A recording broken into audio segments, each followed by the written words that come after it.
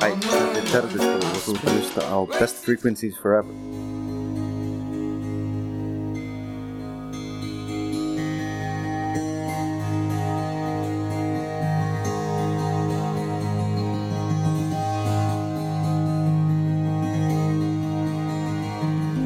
I'm Amanda Guest, and I founded BFF.FM because I believe in the power of community radio to change the music scene.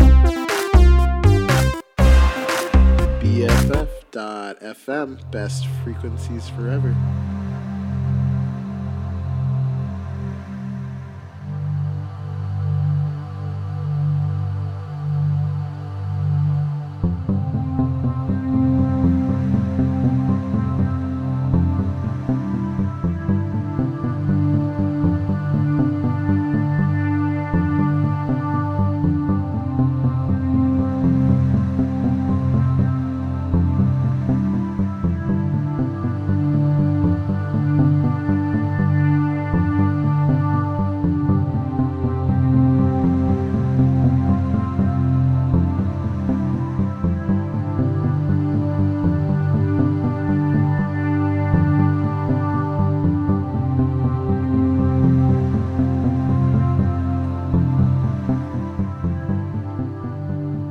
Good morning.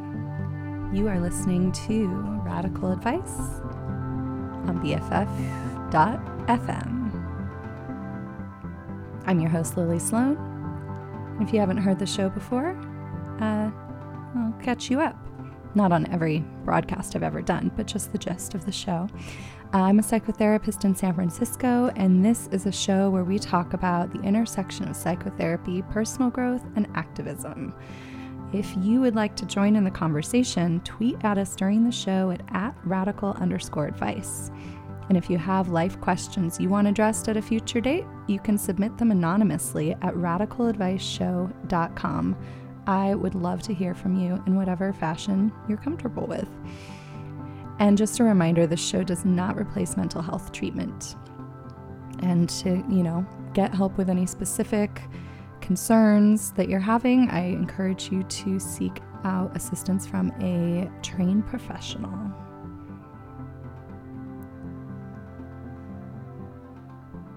So I'm coming off of a weekend of reactivity and anger and, not necessarily being great around those things. And that's something I've noticed happening a lot more since 2016. I wonder why. But I think instead of going into all the things that happened in the world, I'm just going to kind of jump right into the part where we take a moment to check in with ourselves. So I encourage you to, if you can, just pause whatever you're doing. And if it's safe to do so, maybe even close your eyes.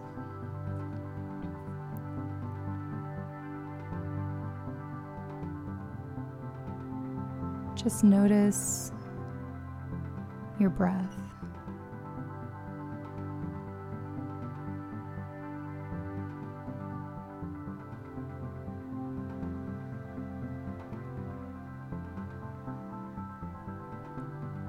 Notice how your body feels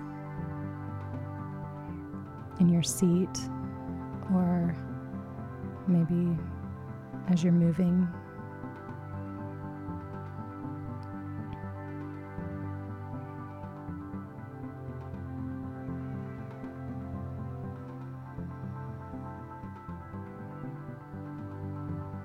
The goal here isn't to reach some level of Zen perfection. It's not enlightenment. It's just to be with what's there already. All the little subtle sensations and feelings that you probably don't notice most of the time because it's hard to pay attention to that stuff when we're drawn outward.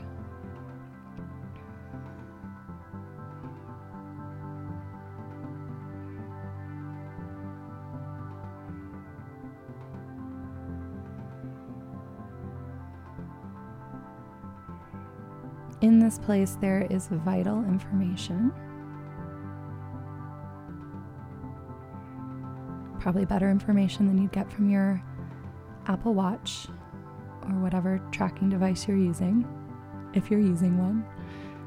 This is your felt sense.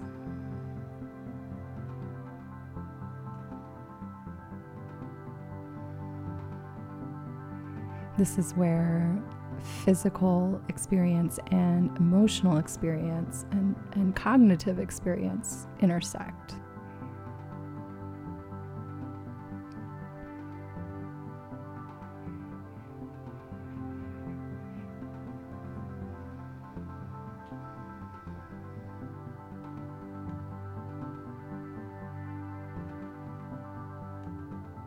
And you'll probably notice that whatever you're noticing actually keeps changing. It's a bit of a moving target.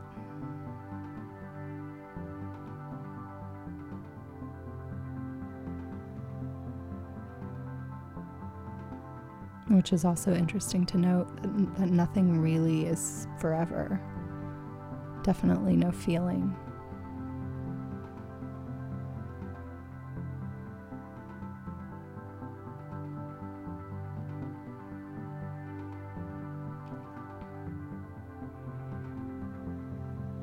So just take a couple more breaths here.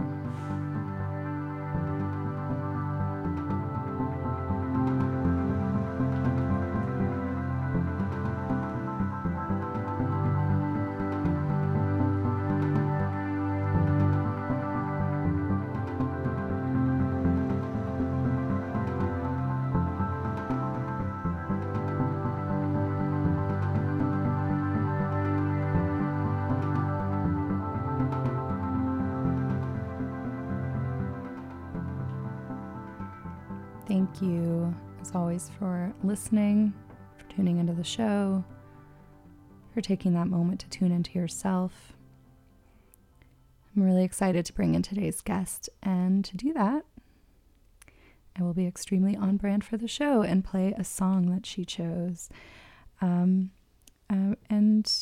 Remember to tweet at us at radical_advice or message on Facebook, or if you know me, you can text me during the show. It's always nice to hear from people who are listening live. All right, here is Sweet Honey in the Rock with Give Love. That's the wrong song.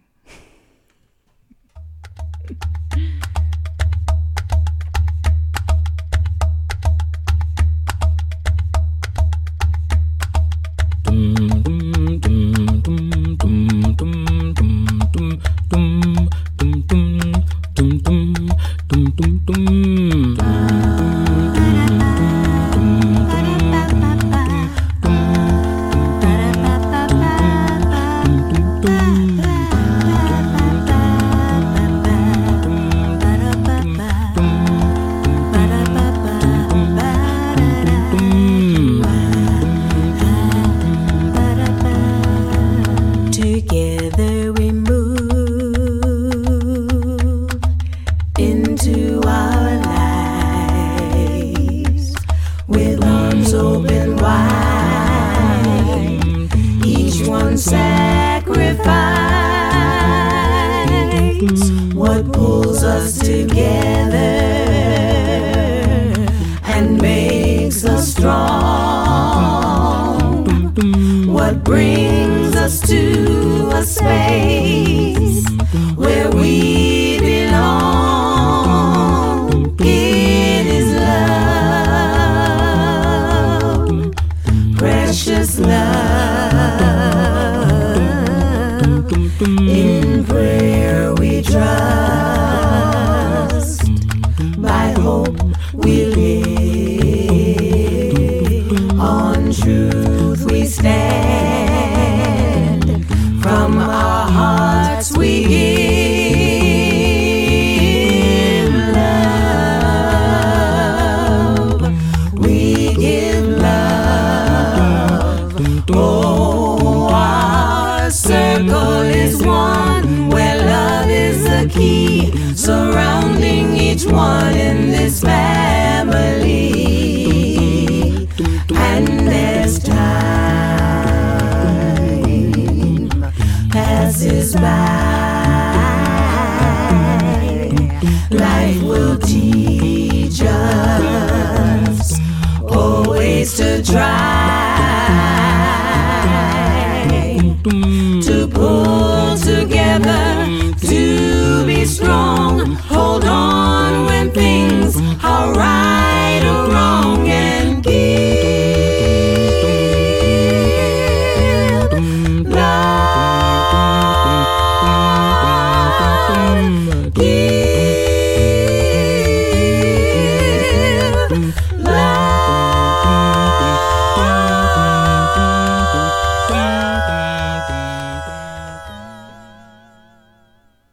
You are listening to Radical Advice on BFF.FM. I am Lily Sloan. Joining me here in the studio is Elaine Chan-Scherer. Sorry, I didn't give you your mic earlier. You just pull it towards you just a little bit more. There you go. Thank you for being here. Yeah, it's great to be here. That sounds good. Oh, good. So we just listened to Give Love by Sweet Honey in the Rock, which is what you submitted to me for your song choice. And then you said, I don't actually know this song. You're like, I don't listen to music. Which is refreshing in a way, It's different. Although it's not cool. Well, I don't know. I mean, it's so counterculture that maybe it is cool. You're like, I don't listen to music. When I am home, I need silence.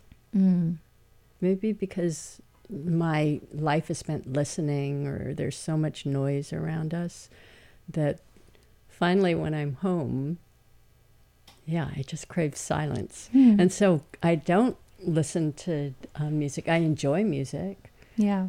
But I don't listen to music, which, I don't know, like when you want to fit in, it's kind of better to listen to music, because then you can talk about the music that you listen to and sound cool. So I don't know, I have to be I have to be comfortable with being uncool and admitting that I don't really listen to music. But there's a cool story around it. Yeah. So I have a really good friend, Susanna, who listens to music. Her kids are all musical. She's really musical. She listens to music. So I told her that I needed to come up with a song that represents my view of the world. And so I asked Susanna to tell me what song represents my view of the world. So she was, and I said, and I like Sweet Honey in the Rock. Oh, okay. So you picked the band. That's true. I picked the group. And so she was texting me these different songs, and I said no, and then she sent this one along with the video. So for the people who are listening to this, it's really the video that got me. Did you I didn't see actually watch the video. What's the whole thing is Sweet Honey in the Rock, which is this great a cappella group. They wanted to do something to honor Martin Luther King. Oh. And so the video is all about probably the things that were upsetting for you this weekend, but the video is kind of all about activism and how we give and how we get into that. What is it about Martin Luther King or Gandhi or these great world leaders that could lead us out of the despair that these times create? Yeah. And so on the video is so cool. There are all these different images of Martin Luther King and other things that are kind of, really depressing. But the message behind it is, how do we get through this? We connect with each other. And really it's about giving love, but not love in... People have such a misunderstanding about what love is. People think that love is kind of that romantic, feeling thing, but it really is about, I don't know, how do you look at what's going on around us, and how do you allow it to be there and still stay connected to your heart and still stay connected to that part of you that is able to love and able to give and able to love and give to yourself as well. How? Give us the answers. You know what? So much of it. I take this great yoga class. There's this woman, Jennifer Durand. You met Jennifer Durand. Yeah, I took some private. God, that sounds so bougie. She had a sliding scale. I took some private lessons from her for a little while because you introduced me to her. That's right, the Tea and Yoga Society. And the cool thing about Jennifer is that she's studied the Yoga Sutras. So the sutras in Sanskrit.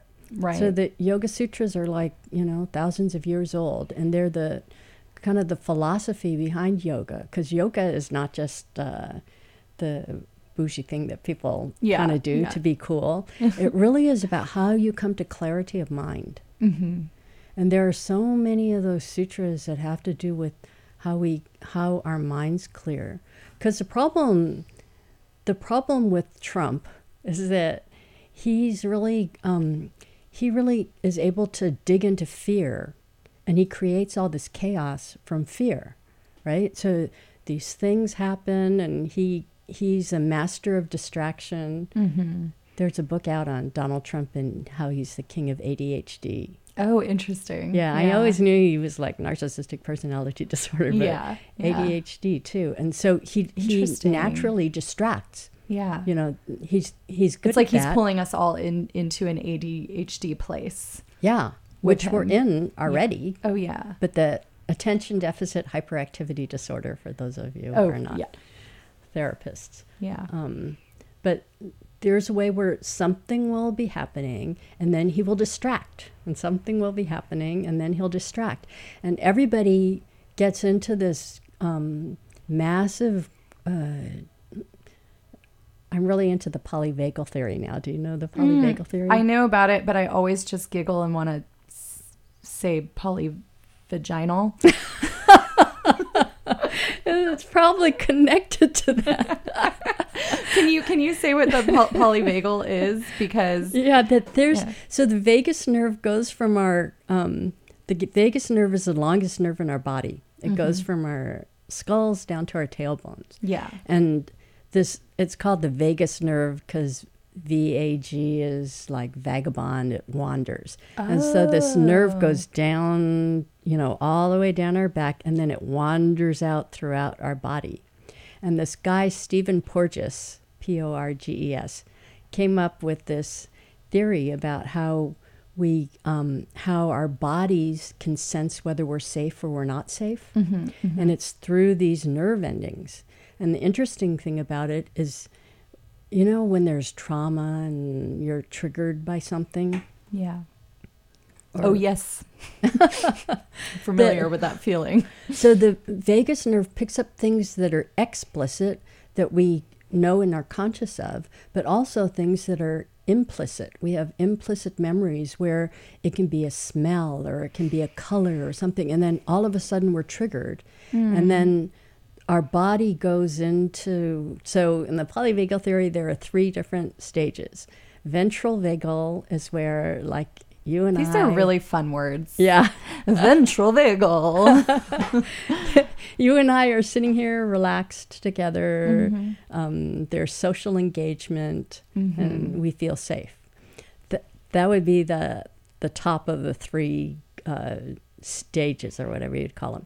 The middle one is the sympathetic nervous system, which happens automatically. It's part of our autonomic nervous system that, where you can breathe and your heart beats and you don't have to do anything to make it happen.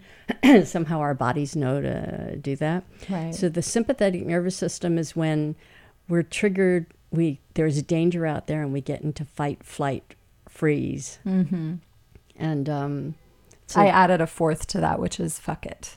It's fight, flight, freeze, or fuck it. Yeah. although I would that say might connect to freeze. No, but I think fuck it is the 3rd stage of it, which is dorsal vagal. Dorsal vagal happens when they call it feigned death, but they should also call it fuck it. Yeah. Right? Because that's what it is, where sympathetic nervous system, where you're activated, the adrenaline is going, it doesn't work. Yeah. And so the body, in protection of the self, the body will go into the fuck it dorsal vagal state. Just kind of shut down. Yeah. And I Yeah. guess the extreme of dorsal vagal is when you're really depressed and you can't get out of bed and all of Yeah. that. But each of those stages, the goal isn't to always be in ventral vagal. The goal is to have flexibility between all of those states. So dorsal vagal fuck it is not a bad state. It's only a bad state if you try to force yourself out of it. Yeah. Yeah. When you're in dorsal vagal, it's kind of like a butterfly that gets out of the cocoon, and the wings are all shriveled up. And that's a dorsal vagal state, and it can naturally unfold, and then it'll fly. But if you're in dorsal vagal like that, where you really need to rest and you need to allow that kind of peace and clarity, if you try to help the butterfly to fly by opening up the wings, Yeah. it won't fly, right? It'll probably... Yeah. I mean, that's so key to a lot of what I want to come back to this, because I realized that we didn't say anything about who you are and why you're here. I said your name, but that's about it. So let's cover a little bit of that. We're going to do a listener question in the second half of the show. I want to come back to this because I think we've discovered what our topic is today, because I think that understanding it's at least a theory around the physiology of how we're dealing with all this stress, Right. is just so important. I know I need it right now. So, Yeah. but I do want to kind of pause that for a moment and, and say that, I obviously invited you here because I know you and you're a therapist and you have a lot of deep knowledge. You've been, how long have you been doing this work? Since 1985. Since I was 1 year old. Thanks, Lily.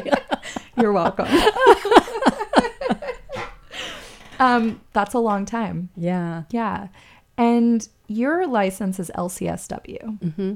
And do you mind clarifying what that is for people? Because some of what we do on the show is kind of educate a little bit about the process of therapy. Some people have never been before. They might not know what these letters mean. Mm-hmm. I've talked about what MFT is, what a PhD might be like, Mm-hmm. But what does LCSW stand for? And do you feel like that informs your work differently than if you were an MFT or a PhD? Mm-hmm.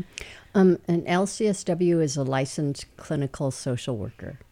And so if you have a master's in social welfare, then you can go through the whole licensing process and become a therapist and become licensed as a clinical social worker. Mm-hmm. Which means you're doing more of that private practice one-on-one work as opposed to working in like a agency setting, or although you can. LCSWs can work anywhere. Right.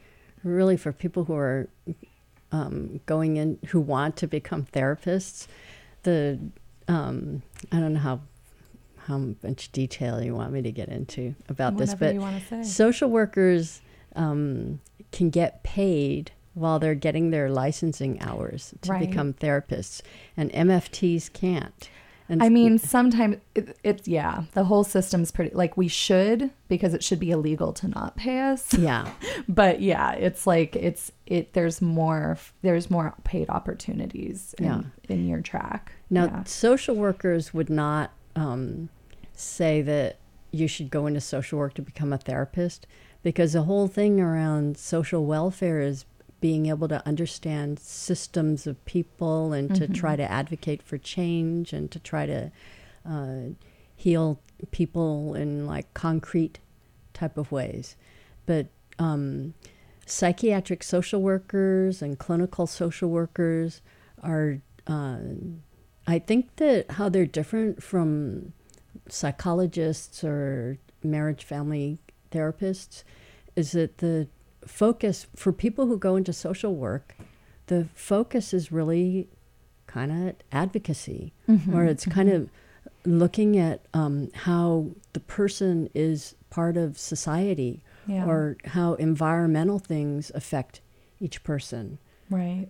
I think social workers by nature are probably more political than people who are going the MFT route. Now, I think the training is, at least, or the schooling. My brother's partner is in grad school right now for social work, though she's not, as far as I know, going a clinical route. She's more going the like activism, social advocacy, like route, working to, particular interest around immigration issues, which is just really cool to see her doing.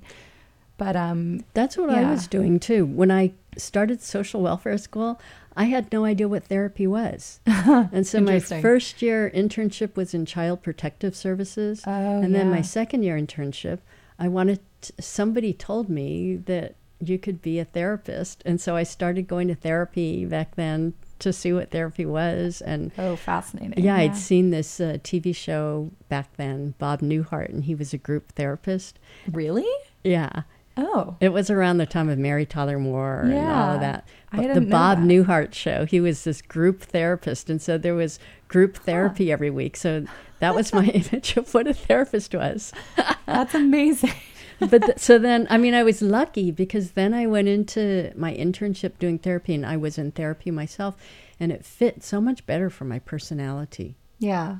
Well, like you're talking about needing silence, when you get home, like it sounds like I don't think of you as, I think of you as outgoing in ways, but also very one-on-one, maybe. Maybe you're needing more of that, like, kind of deep, intimate space as opposed to big, just like kind of the noise of everything that it might be like if you were doing more of the out in the world advocacy kind of thing. Although there's a part of me that loves that out in the world advocacy. Yeah. And I remember I'm 60 now, and so I was like in my 20s after the civil rights movement. And I always regretted like not being part of that civil rights movement because I love that advocacy. So it's kind of ironic that now we're in an era where life is calling for us to be advocates, or life is calling for us to be activated. Yeah. Right. And do you feel like you have space for that, or do you feel like you're focusing that more in your clinical work? My perspective has changed. Kind of like how I can admit now that I don't listen to music. Yeah. I really think that we have this kind of collective consciousness that activism looks a certain way. Right. And that I think really it's so important to find the ways that we can activate ourselves that fit with who we are. Yeah. And you know what that has to... Oh, did I already introduce myself? I guess so, huh? Go. Because I want to go back to the polyvagal theory. Yeah. Because that has to do with that sympathetic nervous system activation. Part of what's happening is out there are things that get us activated. We feel unsafe. It's lightning quick in our minds. And then all of a sudden the adrenaline's going, our hearts are beating, and we're in that fight, flight, freeze state. Yeah. And what's so important to do when you're in that state is to use that adrenaline in an action, to use that adrenaline and, it's a really activating kind of energy, right? To use it and then to take some kind of action. So whether it's that you're marching in the streets or calling people or even journaling, right? Moving that energy through you and journaling so you can write about what it is that you're thinking and feeling and what it's bringing up in you. Because if you move that through you, then it's out there and you can see it and do something with that. And the problem is that when we can't think of what action to take, then the body keeps coursing that adrenaline, and then it goes into the dorsal vagal fuck it state to protect you, because it's like too much. It's too much energy that's flowing through you. So thank goodness for those states. And then when you're in the dorsal vagal state, it's really important to rest. Right. It's important to rest, to allow the mind to rest, because then, another thing about the polyvagal theory is it's hierarchical. So to get out of dorsal vagal, you have to go through sympathetic nervous system. Oh, you can't skip. No, you can't skip. In fact, people who skip, that's like a spiritual bypass, right? Right. It's la land. Yeah. But when you're in dorsal vagal, if you allow enough rest, what you'll feel is that energy is going to bubble up. And without that kind of sympathetic nervous system, adrenaline just rushing all the time, you can think a little more clearly. And then the next step becomes more evident. Yeah. Right? Yeah. So for you, the next step from this weekend, hopefully you got some rest. And then the next step could be, I'm going to do my radio show on Tuesday. Yeah. Right? Totally. And that you're doing this radio show is a form of activism. Mm-hmm. Right. Yeah. Yeah. I mean, rest. Yeah. Figuring out when and how much to rest is in and of itself quite a task when the world is always demanding your attention and like your efforts, and knowing that, we are limited can be hard when things feel so urgent in a lot of ways. And so I think that is a really good reminder that it might be inconvenient that we have to rest, but it doesn't change that we have to rest. Mm-hmm. That it's just like, too bad. It's easier when you're physically sick to say, oh, okay, like I have to the flu. I have to stay home, and I can't really deal with these other things. There's something very tangible about that. Mm-hmm. It's harder for people to really give themselves that space and acknowledgement when it's emotional. Mm-hmm, mm-hmm. Yeah, right. Like with mental health. Totally. With therapy, that if you can see it, then everybody has sympathy. But if it's not something that's concrete, that people think you're fine. And we all fake it too, right? Very true. Yeah. Yeah. We'll go out and put on a smile, or we'll go out and look like we're good when inside we know we're not. Yeah. Well, we're going to take a song break and come back to a listener question, and then we'll get back to this topic a little bit later in the show. But I want to play a song by a band, a local group from Oakland who played it. We had our final Mush concert last Thursday, which is our summer concert series at Jack London Square, where I featured local bands mostly from the East Bay, and Bell's Atlas played, and they're just really wonderful. And so I wanted to play one of their songs. But yeah, keep listening. We're gonna do some listener questions here and keep talking about survival. You are listening to BFF.FM. Keep listening. BFF.FM, best frequencies forever. Bringing the underground to the foreground.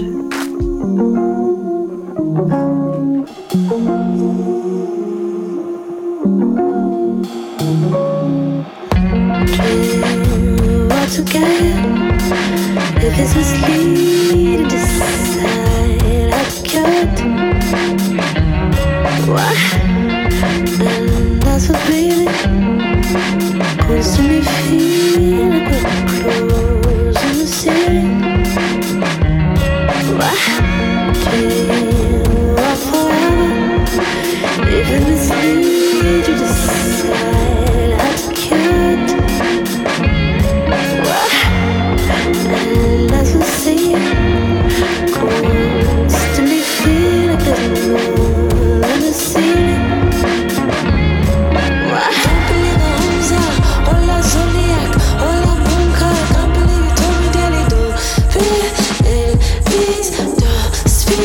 I can't believe it, I can't believe it, don't look at it.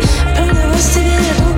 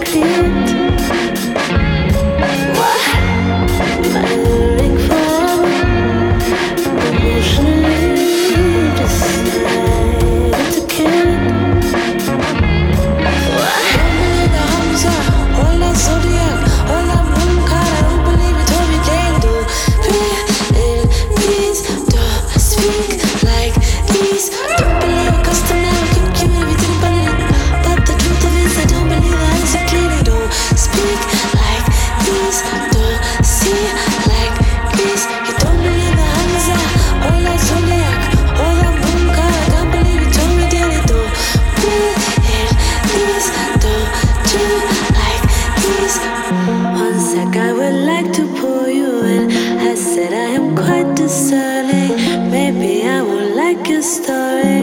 Maybe I won't hear it all.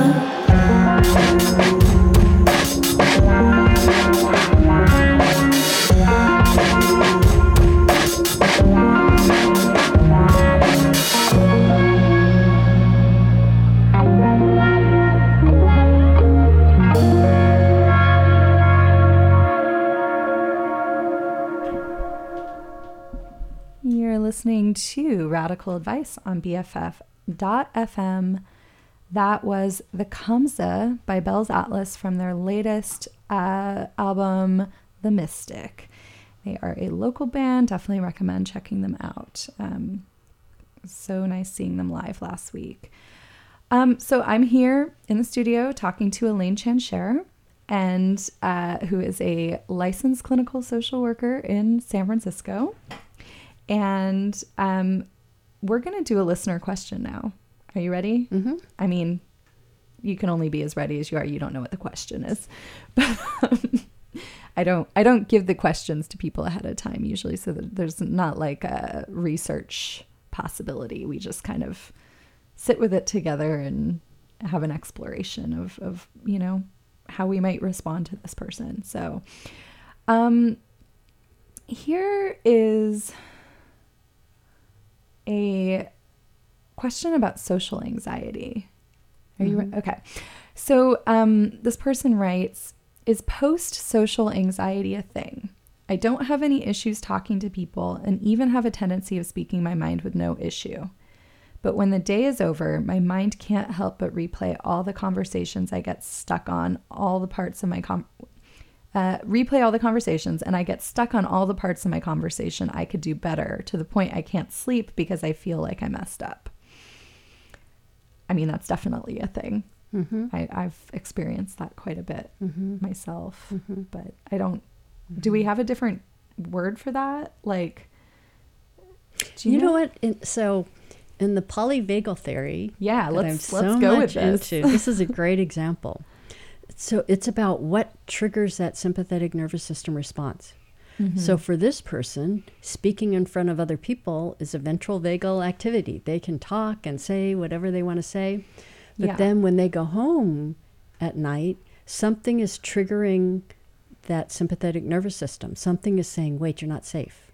And it could be that, I don't know who this person is, but it could be that in their childhood, home was not a safe place, or they got criticized a lot, or in their family, they could have gone out to parties or whatever and spoken their mind. And then when they got home, they got criticized or punished or whatever, right? Like that's one scenario that could make it understandable. Yeah. And then what happens, it's very interesting when the vagus nerve says, you're not safe, then it triggers I'm going to get all these brain parts wrong, the amygdala that will say, danger, danger, danger. The alarm bells go off, and then the adrenaline gets going, and the cortisol gets going, and then pretty soon your mind is thinking, and you can't get mad at your mind because your mind is made to think. Right. So you add some adrenaline to that brain of ours, and then it's going to think. The problem is that then, even though the activity is already over, your brain is re-stimulating danger, danger, danger signals over and over and over again. Right. Get it? And so then you're awake at night. Yeah, you're just caught in a loop. So if we make it physiological, which it is, it's that, your vagus nerve is like saying sympathetic nervous system, fight, flight, freeze. Actually, you're safe. So for this person, whoever it is who wrote the question, that the part of what they need to look at is how to calm down the vagus nerve, how to give messages that, whatever you thought that was wrong, it's over now. And breathing really helps. There's all these different kinds of breathing techniques that help to calm down the vagus nerve. I think the one that Stephen Porges uses is 4-7-8 breathing, where you breathe in for a count of 4, hold the breath for a count of 7 and breathe out for a count of 8. My Jennifer Durand, my yoga teacher who understands the sutras, has said that her teacher's teacher, Desikachar, he used to say that 8 breaths is all it takes to be able to reset the mind. Well, maybe he hasn't seen my mind. Well, you know what? No, it's my about, special mind. Yeah, it's about 8 conscious breaths. So Right. It's about if you can, because usually what will happen is we get distracted. Yeah. That's why the counting helps. Because right. Yeah. The counting, and sometimes I lose track while I'm counting, so I have to like come back to it and try again. Yeah. Oh, too bad people can't see because there's this thing you can do with your fingers. Oh yeah, yeah. where you I've done that. Yeah, where you can keep track of it. Right. And I think part of the reason that works is the counting is left brain, and the breathing stuff probably is right brain, and it helps that bilateral type of stimulation. Like the EMDR stuff is doing that. Yeah. Yeah. Well, I mean, thinking about when I'm really anxious and obsessing about things, it's interesting kind of bringing that into the polyvagal theory. And you're talking about the necessity to go into that, the dorsal vagals, the rest, the like. No, it's not to go into dorsal vagal. It's that if you're not able to find some action in sympathetic nervous system that will help to bring you back to ventral vagal, that your body is going to go into dorsal vagal. Well, does that connect then to how I usually, when I am really anxious, it's not easy, but the most effective way out of it for me is to actually break down and kind of get into more of a grief place, like a more kind of depressive place, but like finally, like there's a letting go in that. There's like there's a being like finally accepting my powerlessness in the situation or something, and just crying or like collapsing a bit is, even though I'm sort of like afraid of that place, that's actually where then I finally calm down. See, that's interesting. Like I have to break down and then I'll be fine. Then you're using that dorsal vagal state effectively. That in the dorsal vagal state. I'm so good at it. Yeah. That when you find yourself in that dorsal vagal state, like crying and tears are so helpful, right? It's so moving helpful. Something through you. Exactly. But you're like one of the most activated people I know in terms of how you put yourself out there in the world, how you take action in the world. And we could say then that because of the in the dorsal vagal state, that you don't resist it and you allow yourself to cry and all of that, that gradually then what happens is you get back into whatever state it is where you're able to do this radio show, or where you're able to build websites or do music or do therapy. And I usually have to break down, and then I can come to a more clear decision about an action to take. Because before the breakdown, it's just the chaos ADD, like Trump ADD place, where it's like everything feels like it's coming at me and I can't think clearly about what to do. And often the inner critic is like on fire, just like bombarding me with shit. Right. And so when I finally break down, it actually quiets everything. And I go into this quieter, more actually eventually self-loving place. And then I can be like accepting of reality. And from there, make a choice about a step to take. Oh, look, so you're the poster child for how the polyvagal theory can work.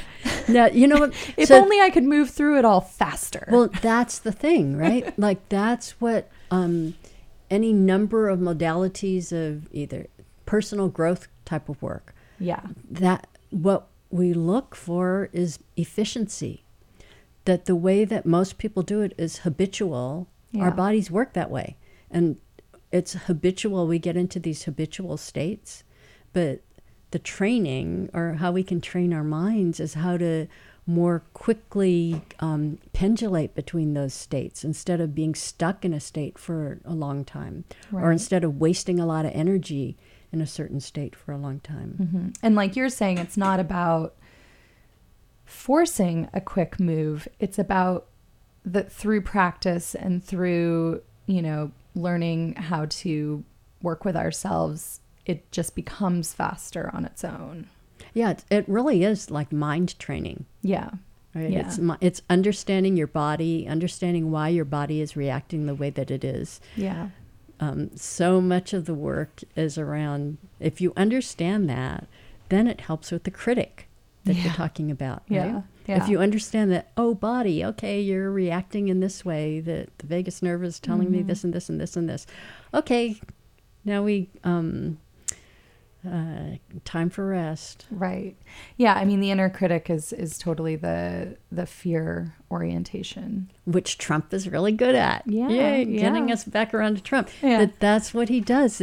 Trump gets our country in a sympathetic nervous system activated state. Yeah. And so whether his whole constituency, they're in sympathetic nervous system, oh my God, we got to, fight against these people. Yeah. And then the whole other side is also in sympathetic nervous system. Oh, no, look what he's doing. Yeah.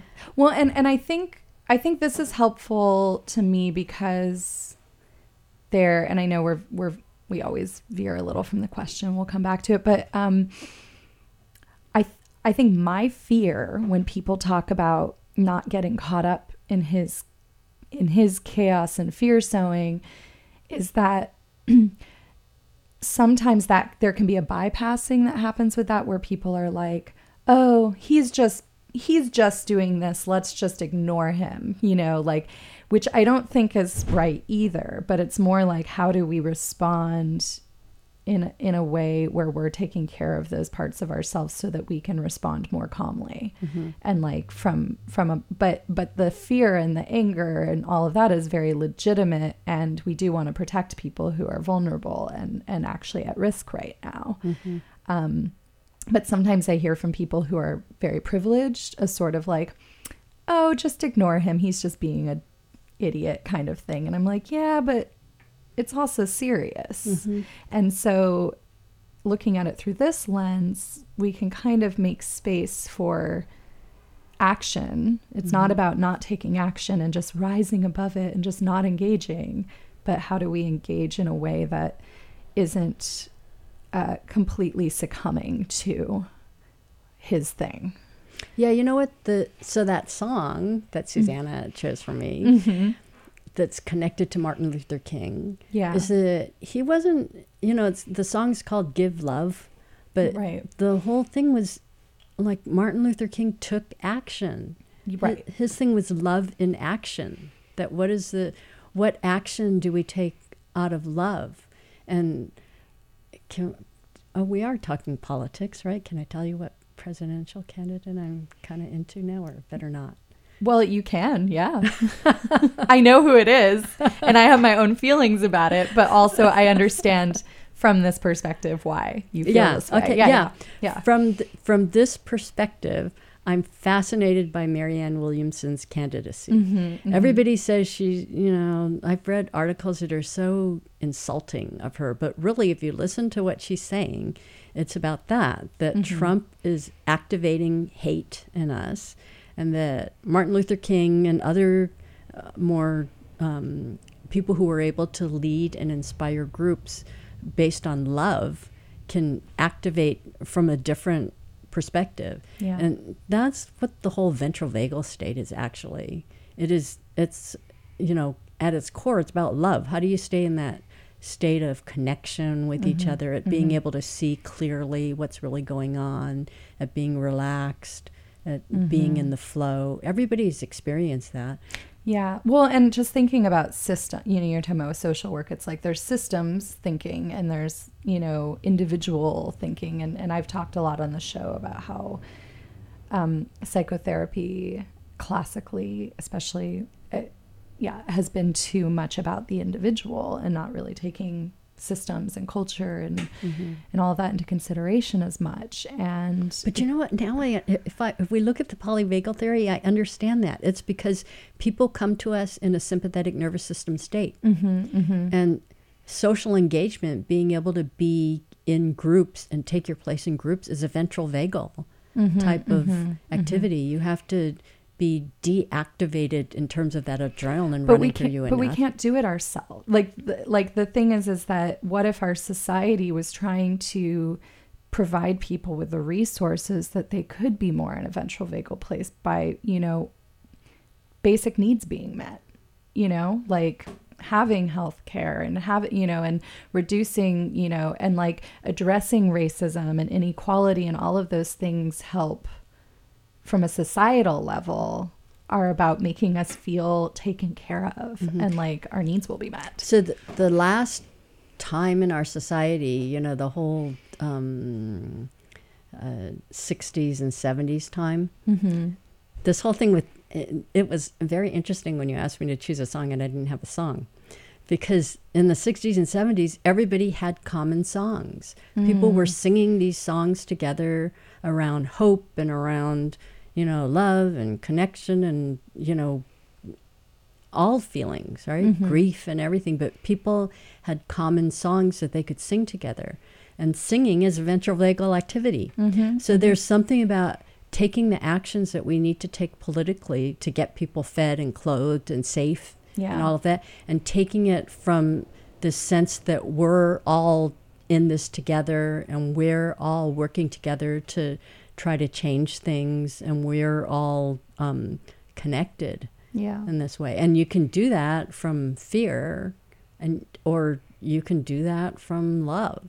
Yeah. And I think in the 60s and 70s, there was this whole connection then. Although I gotta say, like, the baby boomers got us into this situation now. So are you singing. A baby boomer? You're like technically a baby boomer, but I wasn't like. You're like, but I'm not one of those kinds. No, I take responsibility. I am. There's something about my generation and above where there was all this idealism, but then it led to this. I think what happened is that people stopped being activated. Right? They got too comfy or something. Yeah, that we got too comfy. That could have been what happened with Obama in a way, that people got too comfy. Yeah. Well, so kind of to circle back to the original question about laying there at night after social experiences, obsessing. I think we're talking about using this knowledge of the nervous system to kind of help with the process of calming, using breath, all of that. I also wonder if and like you're saying, hey, maybe there's a reason why this particular thing gets activated at a particular point in time. I would be curious. I would want the person to also pay attention to what they're feeling while they're socializing, because maybe they aren't as calm as, you know. I know that I am very outgoing and opinionated, but sometimes there's an anxiety activating me in social situations that I'm not always fully, that makes me more outgoing in a way, but I'm not fully aware of the fact that maybe I'm starting to get a little anxious. And then later I might be like, wow, why was I didn't need to do that. Or, you know, and so there's a little bit of that too. That's a possibility. Oh, that's interesting, because part of sympathetic nervous system is also tend and befriend, right? Have you heard of that? I have, but I forget what that is. So tend and befriend. I felt this when I was in the hospital, that because I was sympathetic nervous system, I was activated. Yeah. And what I would do wasn't fight, flight, freeze. It was tend and befriend. They say that women do that more. And so it's connecting with people. It's talking with people. It's as a defense. Yeah, that it's actually a sympathetic nervous system type of defense to help channel that energy. Yeah, I mean, I can see that that's probably part of it. And there's also some of it too that's what gets activated for me in social situations can sometimes be around growing up in a kind of chaotic environment and feeling like I like people in my family responded into, you know, some people just got quiet, you know, and I responded by like fighting for attention. Mm-hmm. But either way, it's sort of a defensive like response to the environment. Mm-hmm. And so, and you know what, in my, in keeping with the song about giving love, I would say then that when we're lying there at night and our minds are overactivated and we're playing over and over and over again what we did wrong or mm-hmm. whatever, that's the time to give love. Yeah. That's the time to be able to say, oh, you're feeling so, you care so much. You really, really wanted to come across well, or you're mm-hmm. really worried about this and that. And to, I don't know, have compassion. Yeah. Really what's behind that is that you care so much. Yeah, I think one of the things that helps me get to a more compassionate place is to acknowledge that my inner critic is there. That, oh, this, like when I catch that I'm in that thought cycle, I go, oh, my inner critic's kind of taken over. And even just naming it can reduce a little bit of its power and intensity mm-hmm. to just even be able to say, oh, this isn't like all of me. This is a part of me that's kind of taken the reins right now. Mm-hmm. And then I can respond to it in whatever way feels appropriate at the time. I mean, we've talked, I know we've disagreed about this in the past, but just how do you deal with the inner critic? Right. And I think, you know, for me, sometimes it's kind of an immediate, like, oh, you're feeling afraid, and you know, the inner critic is coming in to like take control, and it hurts. It's saying hurtful things. Sometimes it's like that. Sometimes I have to be like, you are banished from my head right now, you monster, because you are so cruel and this is completely inappropriate, mm-hmm. what you're saying to me right now. Like mm-hmm. what you're saying to me right now is unacceptable behavior. Like, mm-hmm. get out. Mm-hmm. And then I can, you know, hug the like child that's being hurt by it, you know. Mm-hmm. But either way, it's sort of all the same thing. It's like, do we do something about setting a boundary with the part that's being mean to us? Do we do something about hugging and loving the part that's being hurt by that? You know, it's whatever. It's kind of like whatever way in.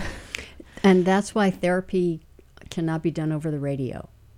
Right. Right. Right. That we get there, but it takes vulnerability. It takes safety to be able to peel away all those layers and to see, oh, what's going on here? What could be here? What could be here? What could be here? And knowing through a relationship with a therapist, getting to learn about what is your specific version of this like, mm-hmm. and then from there kind of venting with what kinds of ways of intervening with it are actually going to resonate, like what metaphors are going to resonate, what ways of like framing it are going to work, mm-hmm. because it's going to be different for different people. You know, it's always so interesting talking with you, because this makes me think that the reason that there are so many self-help books out there mm-hmm. is because people want to make money. But it's not just about reading a self-help book. It really is about having some kind of ventral vagal relationship with someone so that your vagus nerve can feel safe, or that you can calm down enough to, or it's not even calm down. It's, I don't know, get into a space of safety enough where you can actually hear and process the things that we talk about in therapy, and where they can be integrated. Yeah. That's really, we're such complex people. Our brains work so complicatedly and so quickly. We outsmart ourselves all the time. Totally. Right? And so it really takes that spaciousness and developing trust and finding a place or a person that you can really settle in and breathe with, where those more vulnerable parts that we have to protect all the time, that they can see the light of day. Right. And right. then in the way that I work, then when we meet those places with love, when we meet those places with compassion, then they don't have to defend as much. Right. Well, that's a really beautiful way to wrap up that part of the conversation. We're going to take a song break and come back and talk some more. Okay. So I just sharing a little bit of newer music today. I listened to the new Bon Iver album, which I like. I don't like everything on it, but I like things on it. And I'm going to share one of those songs today. So this one is Naeem. I guess it's pronounced Naeem. It's Naeem from Bon Iver. You are listening to Radical Advice on BFF.FM. BFF.FM. Best frequencies forever.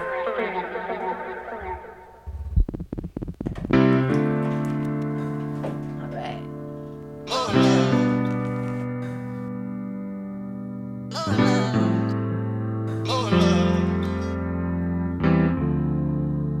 All along I can heal it. I go for the cast. I fall off a bass boat. And the concrete's very slow. And the concrete's very slow. All along the sidelines, bigger. I'm over the dash. I'm having a bad, bad soak. But the berries still to come. All along the I can hear you, I can hear, I can hear. I can hear, I can hear crying. I can hear cry. I can hear, I can hear. I can hear, I can hear crying.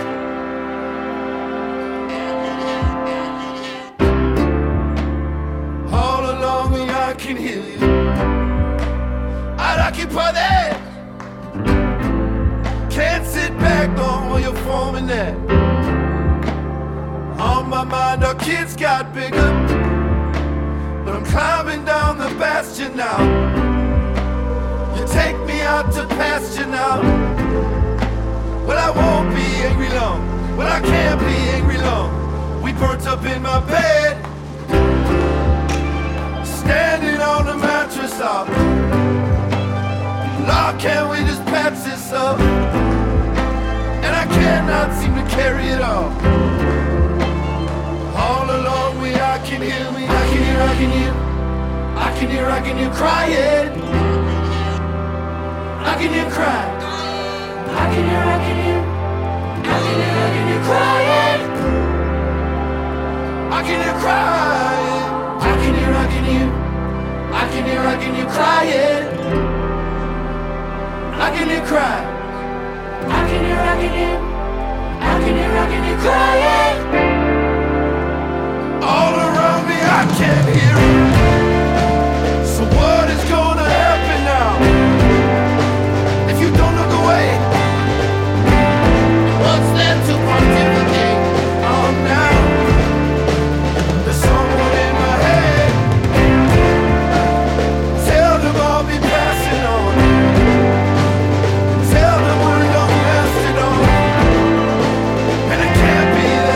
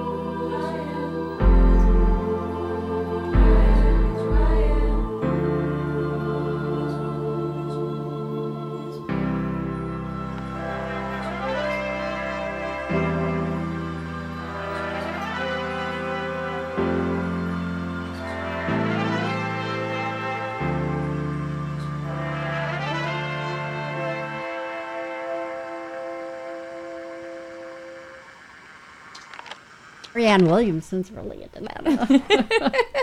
You are listening to Radical Advice on BFF.FM. I am your host, Lily Sloan. I'm here in the studio with Elaine Chan Scherer. We just heard Naim by Bon Iver from his latest album. Again, he's really going for it with the names. The album is I, all lowercase. Who knows what it means? But that's not what we're here to discuss. So Elaine, one context of us knowing each other that we haven't talked about yet is that you were one of my supervisors when I was in training to be a therapist. So this was in 2012. Was when I started at California Counseling Institute, which is now transformed from that to a group practice, right? So now it's 4614 California, but it's still a lot of the same people. Right? Yeah, it's more of a collective, or a collective. Private practitioners. 4614california.com. That's right. Oh, I made that website. Yeah, we still use it. Thank you, Lily. You're welcome. Yeah, so I had finished school, but I had done my initial internship while I was in school at a hospital. I didn't have like clients to take with me anywhere. Finding the right internship was tough. We talked about how hard it is in the internship process to get paid. But yeah, California Counseling Institute was the place that I just happened upon. It wasn't actually very known in my circles in terms of internship opportunities, and you all took me under your wing. And yeah, you were my supervisor for, I think I was there almost 2 years before I went to my private practice internship. But yeah, it was really important part of my training to be there and to get support from you and have these kinds of discussions with you.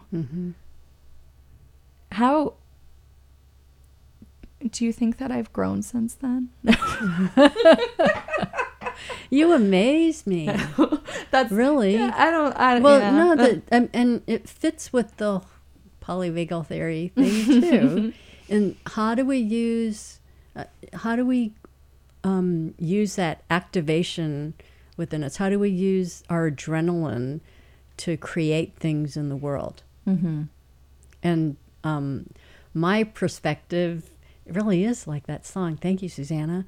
It's really about giving love. How do you give love out into the world? And so this radio broadcast, for instance, my definition of love, this is one aspect of giving love, that you give that part of you that helps to connect people, that helps to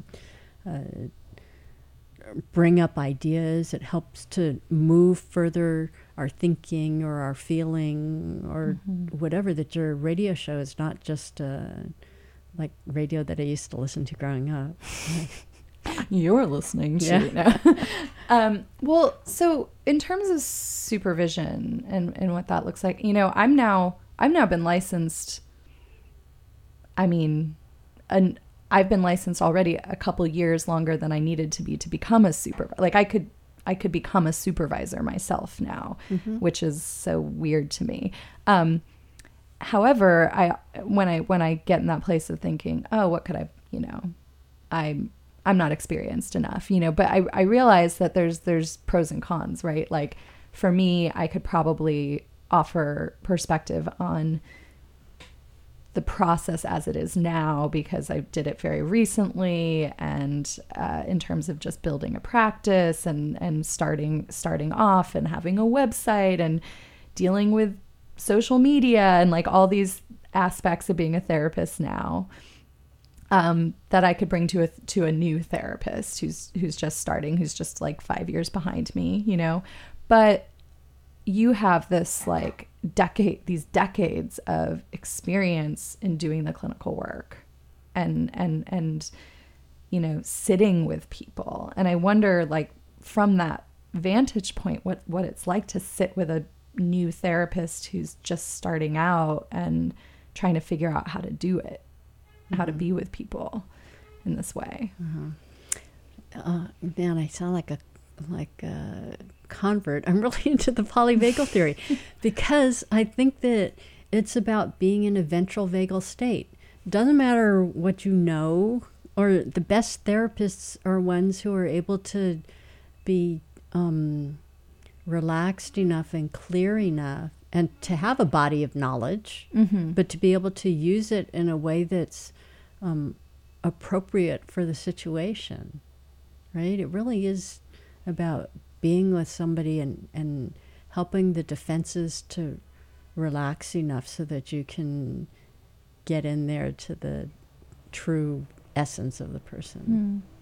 I mean, the supervision thing is a little, you know, sometimes for people who aren't in the therapy world, I kind of clarify that being supervised doesn't mean somebody's watching my sessions, which makes sense. That would kind of be weird to have. Sometimes you videotape or record a session for, you know, for feedback, but mostly you're still on your own, but you're going then, you know, and talking to your supervisor about your cases and kind of unpacking the challenges you're having and checking in, making sure you're covering your ethical bases. But since you're not in the room, since you weren't in the room with me when I was doing the work with clients, I wonder how you knew that I was not hurting anybody, that I wasn't making them worse, you know, or that you know, people's lives in some sense were being put in my hands. And actually, sometimes when you're an intern and you're seeing people at very low fees, sometimes you get people who are even more vulnerable because, you know, like that's, you know, who ends up needing those very low fee services, and the most vulnerable being matched up with the new, you know, the most vulnerable therapists, you know, the newest therapists. And I just wonder how you as a supervisor could know, like, what helped you know that their clients were in good enough hands, you know?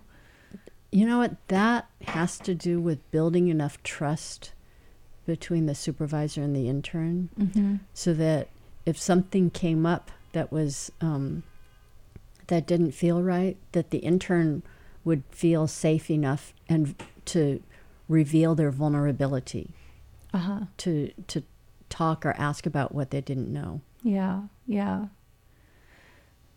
And have you had I mean, maybe you don't want to say on the radio. I just wonder if you've had situations where you were like feeling unsure, unsafe about something that, you know, you couldn't actually be in the room to witness.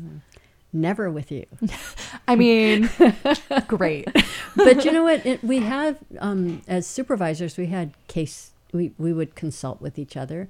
And sometimes there would be situations that came up. But usually those situations come up when people are not vulnerable and when they feel like they know everything. Right. That's more when you need intervention, when somebody feels too sure of what they're doing. Totally. Yeah. I mean, I continued with getting consultation after I didn't legally need to have a supervisor anymore. And I actually, my preferred method in terms of affordability and actually even format was group consultation, because you get so many different perspectives and we're all learning through teaching each other. And I really like that a lot. But and because I kind of had to choose one or the other, that was my choice. But I know, like, when something came up where I felt like this, like, things where I worried that people would maybe judge me as a therapist for a response I had to a client, or for even thoughts I was having about a particular client, every time I always would share it because it was a group I felt very safe in. And I know when you were my supervisor, I always felt safe to share whatever. There was nothing I remember holding back about. I never felt shamed or bad or like, and it was usually like, so like, that's normal. So good that you shared that. You know, that totally comes up like, oh, I've been there too. And I worry about therapists also who don't have spaces to open up. I don't know if you ever watched the show In Treatment. Oh, I think I did. Yeah, I didn't watch all of it, but I watched the first couple seasons. And one of the things about this therapist was that he was kind of narcissistic and I think couldn't, and too isolated, and kind of thought he was so smart, you know, and knew what he was doing, and it got him into trouble. And you hear that about therapists who get into trouble, like have an affair with a client or whatever, that it's part of it is that maybe overconfidence and being too isolated in their work. So they're not double checking themselves. Yeah. Because sitting with clients brings up a lot of personal things too. Yeah. I wonder, I'm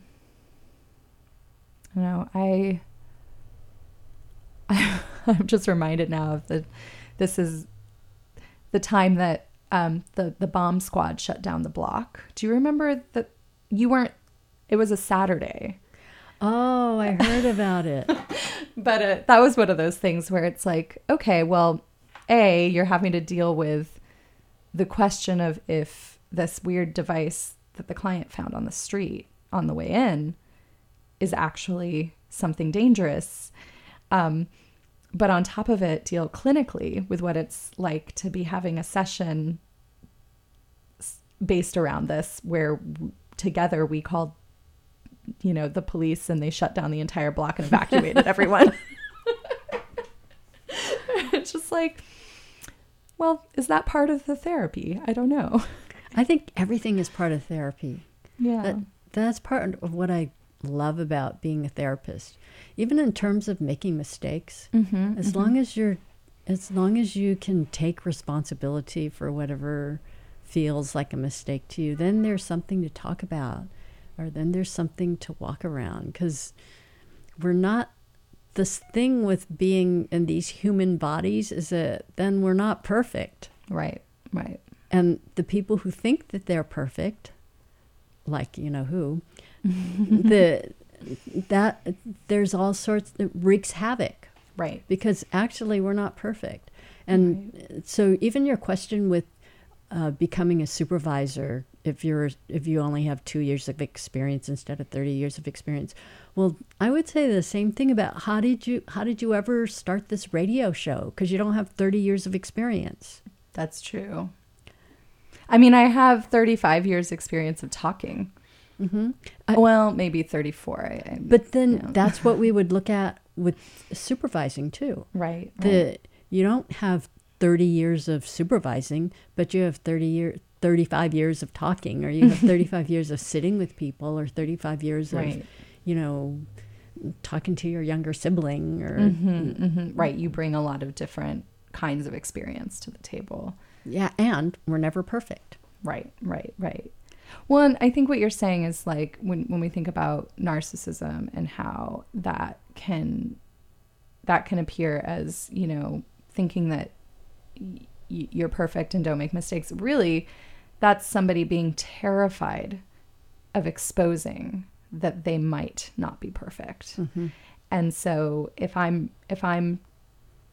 ego is too caught up in appearing perfect and I'm terrified of exposing my imperfections, I'm not going to be as honest in consultation or with a supervisor about where I'm not sure what I'm doing.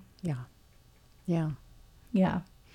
And I guess, part of why I asked about this is because I like to remind listeners and encourage listeners that if they think they can't afford therapy, that there's a lot of sliding scale income-based options in this city that are probably with someone who's pre-licensed and receiving supervision. And my own therapist, I started seeing before she was licensed. Oh, me too. Oh, Yeah. amazing. Yeah. It was a little weird because I was already licensed when I started seeing her, but it didn't matter. It was the right fit and it was what I could afford. And she's been the right therapist for me, and she's been great. And it doesn't matter that she hasn't been a therapist for 30 years. Like, that's okay because it's the right fit. Yeah. And I don't know, we live for as long as we live, and that we get different things at different points in our life. Right. Right. So maybe the therapist that you had when you were 20 is going to be not a good fit for you when you're 50. Right. Totally. Yeah. I mean, it was interesting to notice how actually going from having therapists that were more like, I could have that like mothering from a little bit, or that like mother transference, to actually working with a therapist who's a peer was really interesting. And I get a very different thing out of it. Because I think she and I are about the same age and, you know, similar places career-wise and all of that. Yeah. Yeah. Yeah. I think we get different, any situation you go into, you can get something out of it. And so much of it has to deal with your mind. And if your mind is closed off to seeing what's really in front of you, right? That we, the more rigid we are inside, we project that out onto other people. And so there could be someone sitting there who has something to offer you, but you can't see it because you're so closed off yourself. Yeah, I feel that plenty of the time. Yeah, we're human. Yeah. So that's part of what happens. Yeah, for sure. Yeah, that we get into judgment. And when we get into judgment about other people, then of course our internal critic is going to be very judgmental. Oh, yes. And thus the song, Give Love, right? That part of it is that when we get into judgment about other people, like that therapist is too young for me or whatever, it's to hopefully you have a trusting enough relationship with that therapist where you can say, you know what, I think you're too young for me. And then that they're open enough and not defensive enough to be able to explore that. Right. To be able to look at, oh, really, what are your thoughts about being young or being old, especially if you're the same age? Yeah. How does it feel for you to be this age? Well, and that's something, it's come up a lot on the show because people do frequently write in questions about therapy, about like, oh, this happened in therapy. What do I do? And usually the answer is talk to your therapist about it. That's amazing. Like, that's going to be good stuff. Occasionally I get a follow-up from someone I talked to my therapist about it and it didn't go very well because for whatever reason, at least in their experience, their therapist ended up being a little bit defensive or not, you know, and that happens because therapists are human beings. However, I find that most of the time I'm able to, and I think most of my colleagues are able to respond non-defensively to things like that in sessions, even if even if in our other relationships in life we might get defensive sometimes. When we're wearing our therapist hat, that's kind of the job. And it actually feels really good to be able to hear those concerns or that feedback and listen and create space for that and make sure that they really feel validated and sharing what was on their mind. Because that's what we're here to do. Yeah. And that therapy is such a weird relationship because the therapist has so much more power than the client. But then that recreates, you know, the child-parent type of relationship when parents have so much power over the kids. Yeah. And if a therapist makes a mistake, which could be like, I didn't really understand what you were saying, or you feel like I don't really get you. Yeah. And if the client's able to go back to the therapist and say, you know what, you didn't really get me. And if the therapist is able to take responsibility for that, that's so healing, because usually what happens to us as kids is our parents, in one of the million times that they have to interact with us, do not take responsibility for some mistake that they made. Right. And then that creates shame in the child. Right, right. Because a child needs to make sense of their world and they're dependent on the parents. And so if the parent is saying, no, it's your fault, it's your fault, it's your fault, even though it's not the kid's fault, the kid will have to say, oh yeah, you're right, it's my fault. Yep. And you internalize that story that something's wrong with me. Yeah. Then in the future, when things go wrong in other relationships, it was probably me. It was probably my fault. Mm-hmm. Yeah. Well, we're going to do another listener question today. So I'm going to put on another song and we'll come back to that in a moment. I am going to play another newer song. I haven't listened to other stuff from this artist, but I really liked this song. I think it's a single from an upcoming album. The artist is Becky Ninkovic, and the song is The Carrier. You are listening to BFF.FM, Best Frequencies Forever. I am Lily Sloan, your host until noon today. BFF.FM. Best Frequencies Forever. I will not carry your pain anymore. Cut like a knife, like a two-edged sword. And divide mine from yours. Divide mine from yours. I will not carry your pain anymore. Cut like a knife, like a two-edged sword. And divide mine from yours. Divide mine from yours. I will not carry your pain anymore. Cut like a knife, like a two-edged sword. Divide mine from yours. Divide mine from yours. Cut, divide, cut the cord. Cut, divide, cut with a two-edged sword. Cut, divide, cut with a two-edged sword. Cut, divide, cut with a two-edged sword. Divide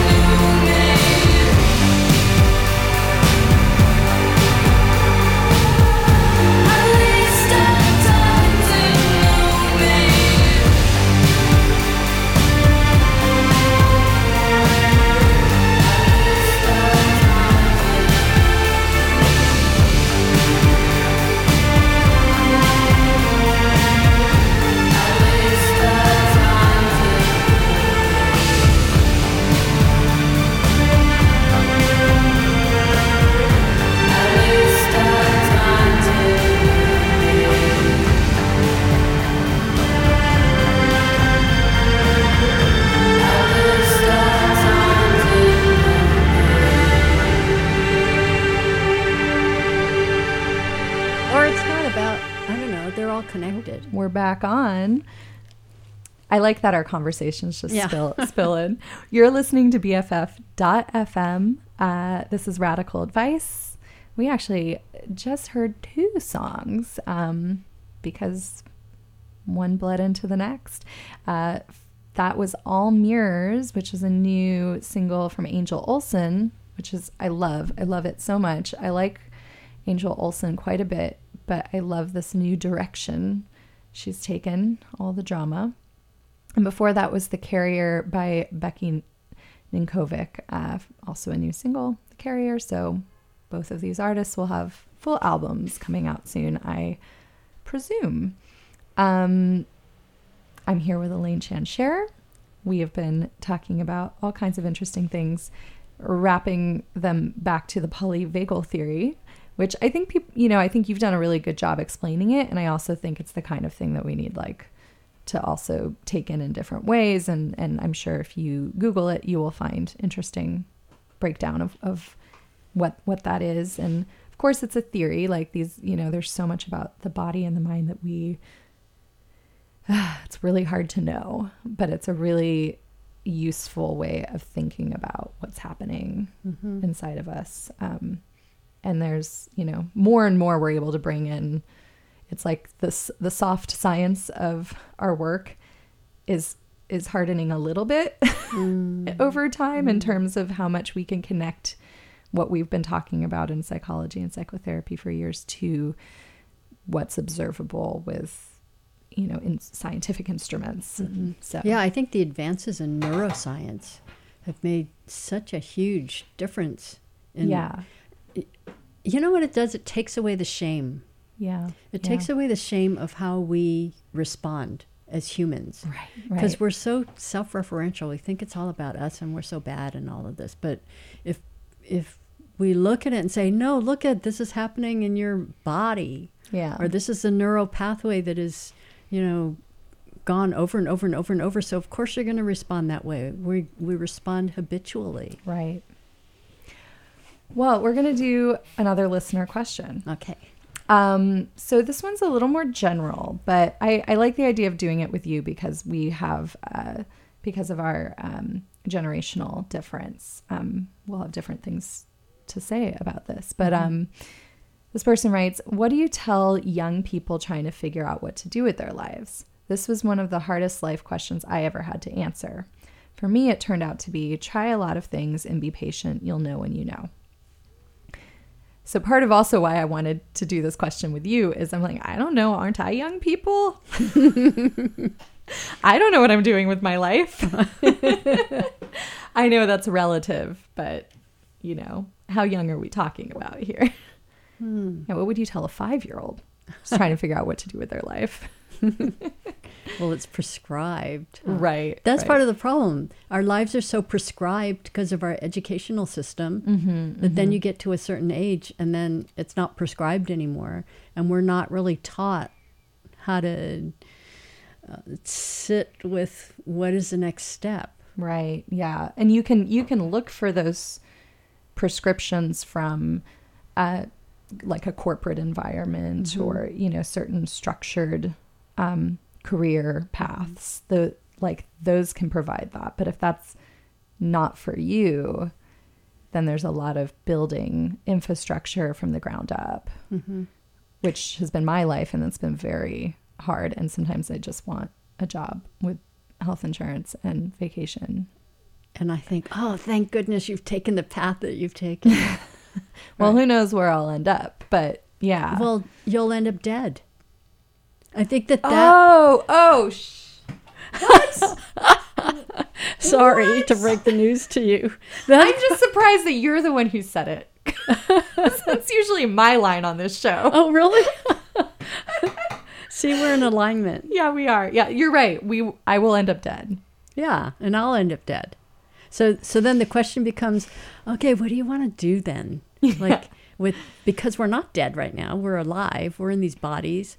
Right. What do you want to do to enjoy being in this body? Or what do you want to do to, how do you want to, it's my song, Give Love. What are you wanting to give to the world? So yeah, that's an interesting way to explore that question of what to do with your life is from that perspective of what do I want to contribute. That could be an inroad into starting to come towards a more concrete idea of the next step or something to try.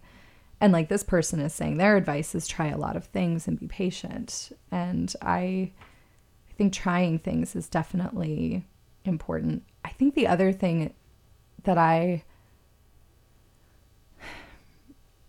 things have changed in terms of what we expect from people career-wise. So it's more normal now for people to do a job for a couple of years and then try a different one or change careers entirely. Whereas I think that, like the boomer generation and before that, there was more of a you work in this industry till you retire, and it's almost a failure to not be at a place of employment for 20, 30, 40 years. And that's really changed. But I think my generation and younger is still aware of that norm, the previous norm, and still sort of pushing against it, and shame or confusion will come up around the fact that actually things are different now and we change jobs more frequently, and that's okay. You know what's interesting? The whole cultural context of it, or global. If you think about, we're all going to die. So why are we in these bodies? What do we want to do with our experience of living? And why are we in these American bodies, right? Instead of being born in another country, or why wasn't I born in Czechoslovakia? Or in a small Chinese village? Or someplace where your role is more prescribed. So, in a way, we have to look at it as a privilege that we're living these lives where you actually have a choice, because there are plenty of billions of people out there who do not have a choice. Yeah, and so, because the temptation is to look at it and feel about it that it's suffering. It's suffering. I don't know what I want to do. I got to find the right thing to do. And it's true. I mean, choice paralysis is real, and choice is challenging in certain ways. But but if you lift up your perspective a bit and see that, oh wow, like I'm here, I am born right now in this country. I have all of these choices. There are negative things about it, but there's also positive things about it. And the choice paralysis would be like dorsal vagal around the choices that you just feel like it's too overwhelming. Yeah. But if you can stay in a ventral vagal state and look at, okay, I have all of these choices, but overall it's I would rather have a lot of choices than have no choice. And it really is an option to have no choice. They could ask whoever they want and they'll tell them what to do. People love to tell you what to do. Oh yeah. I mean, I have clients who, they're not actually mad at me, but they're mad at the situation. And I let them kind of like take it out on me a little, like I encourage them to, but that I'm not going to give them the answer. And that is hard. And it's hard for me too, that I can't give them the answer, that I can't get the answer. And I would say, in terms of being a licensed clinical social worker, that if we look at the system that we've all grown up in here, with the education system the way that it is, where it doesn't really, well, depending on what educational system you're in, a lot of them don't really encourage independent thinking. They encourage like how to get the right answer. Right. So then we're to get into the right college. Yeah. And to get into, even to get an A on the paper, that you have to get the right answer. Yeah. A multiple choice test implies that there's one right answer. I know. And I love multiple choice tests. Yeah. Because then you can find the right answer. Exactly. Yeah. And so part of it is to acknowledge that our brains are trained that way. Our brains are trained to try to find the right answer. And so when you get out of the whole educational system and you're needing to decide which way to go, that there's going to be some part in you that's going to say, there's one right answer. Yeah. there's, it's not A, B, C, D. It's one of those is right and the others are all wrong. Yeah. And that whole way, that dualistic type of thinking that something is right and something is wrong, it traps our minds. And then we get into that, oh no, what should I do? Yeah. When actually it doesn't matter. Maybe this is kind of blasphemous to say. It doesn't really matter what you do. I agree. It doesn't matter what you do in life. It's what matters is that you do it. I mean, just don't kill people and stuff. I think that matters. But although we could say that, like, there are times when it's there are times when the choice to kill someone is a good choice. That is true. Yeah, I'm privileged to have not been in that situation. Yeah, me too. Yeah. Thank goodness. But there are some people where, thank goodness they killed that person. Right. Totally. I have those dreams sometimes. That's for another show. But yeah, it's interesting because also, like, this person who wrote in, part of their advice they might give is you'll know when you know. And I get the sentiment behind that. I actually struggle a little bit with that concept because I don't think you always know. Mm-hmm. And I think sometimes those words can be interpreted to mean that knowing is finite. Yeah, that there's a right answer. Right. And I actually think there might be a clarity in a moment, but even that is passing. Mm-hmm. That maybe, like, the most clear I have ever felt about anything is around when the like inspiration struck me for my next tattoo. Mm-hmm. And so I have 3, and each time it came from this extremely inspired, extremely clear place that I cannot seem to achieve anywhere else in my life. It's so weird. Mm-hmm. But once the tattoo is on there and it's like, I'm used to it, mm-hmm. I don't feel that same clarity anymore about why I got it. Mm-hmm. You know what? And I don't regret it either, mm-hmm. but it's like, that is still a passing experience. Mm-hmm. And I was going to say, thank goodness you aren't feeling that same feeling that you felt when the inspiration came, because that would be static. Right. Yeah. Right? Yeah. That would be... Then we're not growing. Yeah. Like if nature, if we're part of nature and nature is always moving, the ocean's always moving and all of that, then that implies that everything is always moving, everything's always changing. And if we have this idea of perfection... Yeah. My friend Kathy was saying that perfection is static. Yeah. That there's a way where perfection is a stuck state. It's frozen. Yeah. Yeah. And that what we really want is to be in the flow. Yeah. Well, and a friend of mine ended up doing a PhD program or PsyD program, and the whole time she was ambivalent. She's done. She's now a doctor.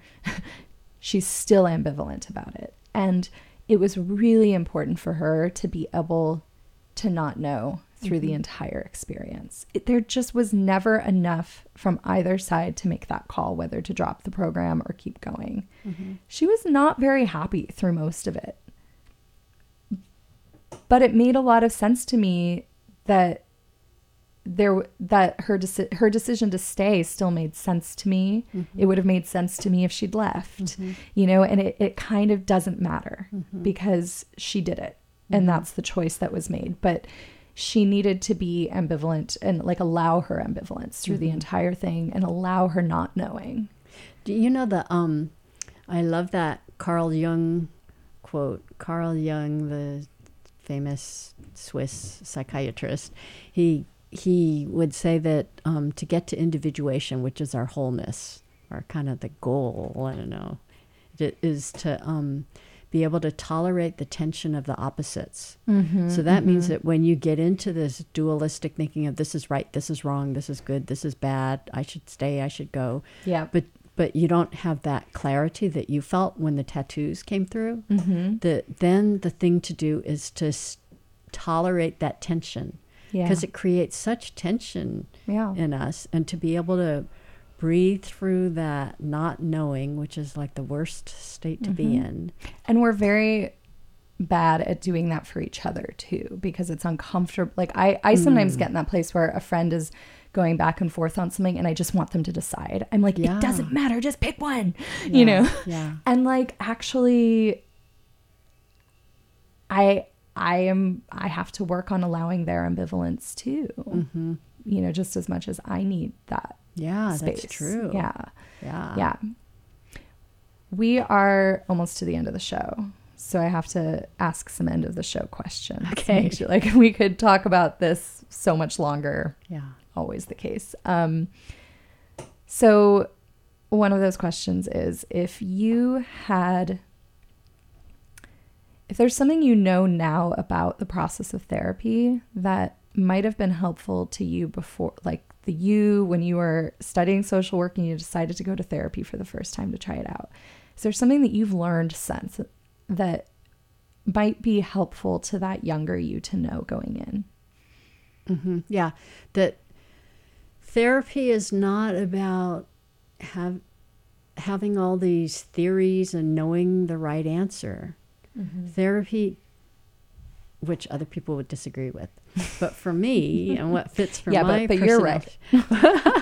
What's right for me is that for me as a therapist, therapy is being like what Michelangelo said, that when he would face that block of marble, that he would chip away to find what was beneath there, what was a sculpture beneath there. Mm-hmm. That for me, therapy is a process of that the person is already whole, and how do we get to that wholeness? Mm-hmm. So it's not about me having all these fancy theories and stuff that are going to tell me the right answer. Yeah. It's about being with the person and using whatever tools that I know to help them to feel what is that masterpiece within them. Mm-hmm.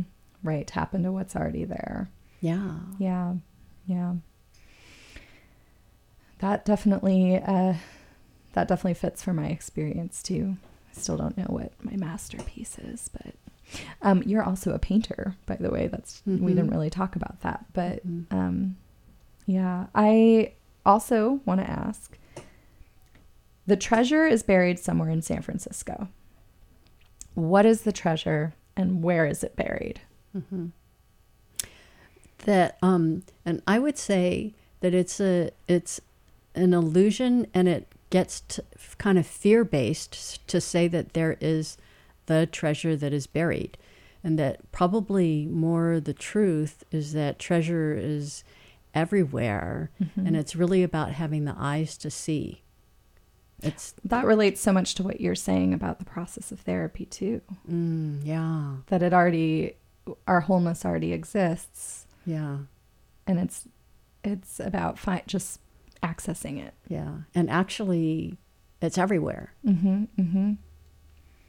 Or it's in everything. And maybe that's the thing. How do you find the treasure that is in anything? I mean, tell me, please. Mm-hmm. Is it drugs? Mm-hmm.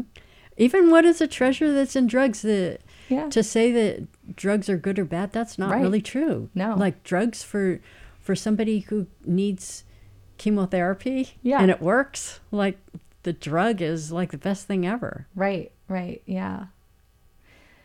So, Elaine, it was really good to have you on the show. Yeah, that was fun. Can you remind people where to find you on the internet?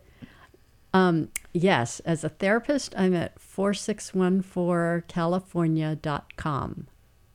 Awesome.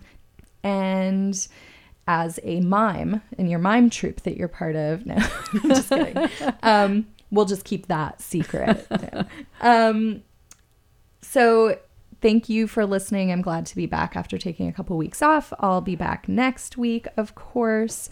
And you can tune in at 10 a.m. Pacific time to listen live. You can always listen in the archives or by subscribing to the show wherever you choose to find your podcasts. You can follow. Oh, yeah. Go ahead. Can I say hi to Betsy? Yes, please. Hi, Betsy. If you're still listening, Betsy is my one audience member today. Oh, hey, Betsy. Thanks for listening.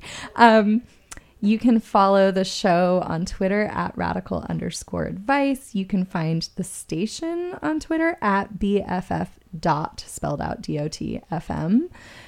Also both on Facebook, on BFF.FM is on Instagram. And Definitely go to bff.fm/donate to support the show and the station. If you set up a recurring monthly donation, you can be a bestie, which gets you all kinds of perks.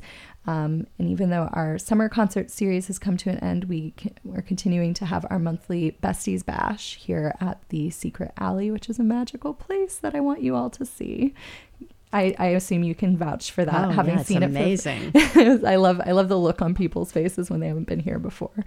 And please go to radicaladviceshow.com and submit a life question.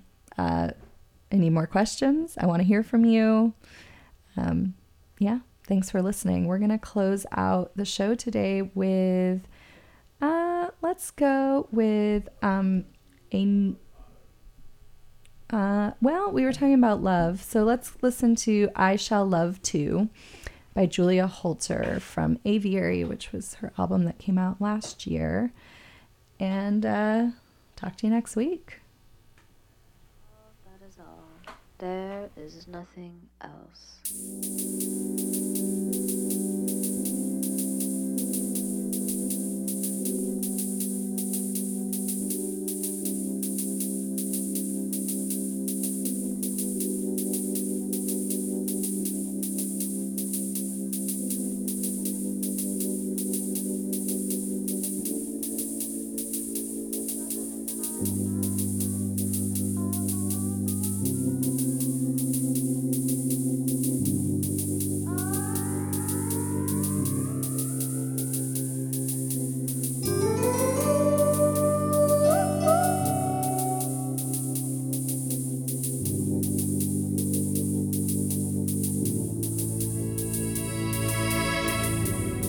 I am in love. What can I do?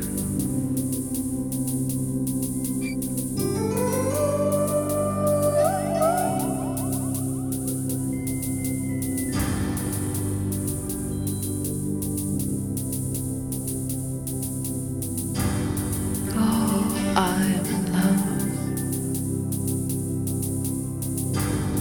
What can I do?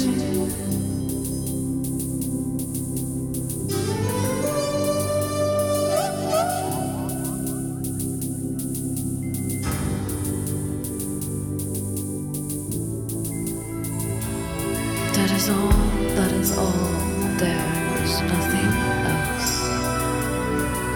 Who cares what people say? Who cares what people say?